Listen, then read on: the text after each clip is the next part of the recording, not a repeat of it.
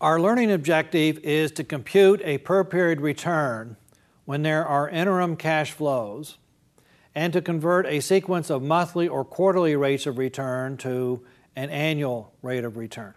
When you have deposits into a portfolio, if the deposits come during the time period, the correct calculation can be fairly complex. But if the deposit happens to be at the beginning of the time period or right at the end of the time period, then it's a fairly simple calculation.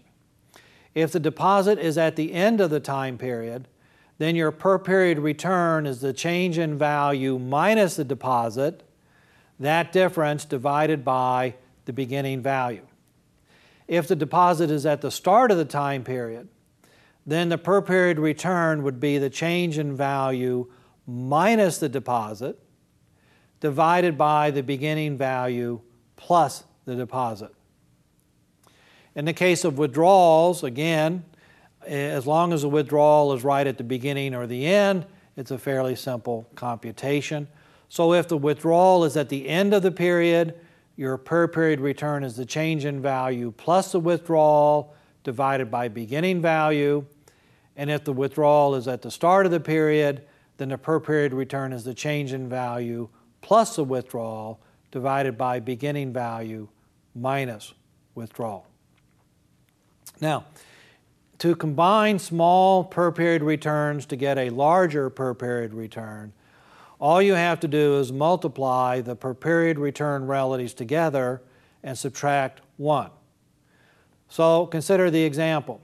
If you earn 18% in the first 6 months and lose 8% in the second 6 months, what is your annual return? Well, the solution would be to multiply 1 plus 0.18, your first period return relative, times 1 minus 0.08, your second 6-month return relative. You multiply those two together, and you get 1.0856. You subtract 1, and you get 0.0856 or 8.56%. Let's consider some true-false questions.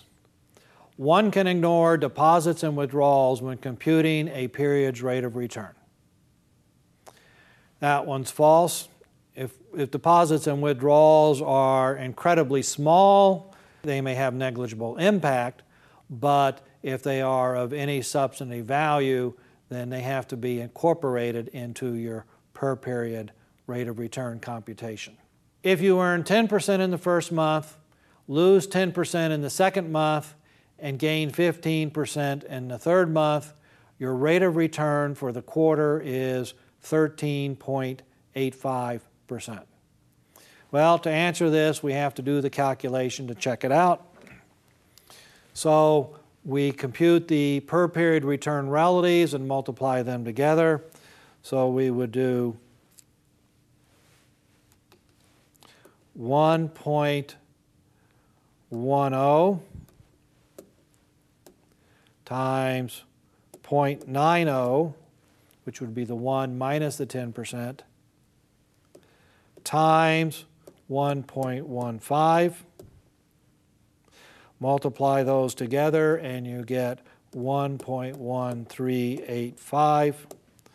Subtract 1 and you get 0.1385 or 13.85%. So that would be a true statement.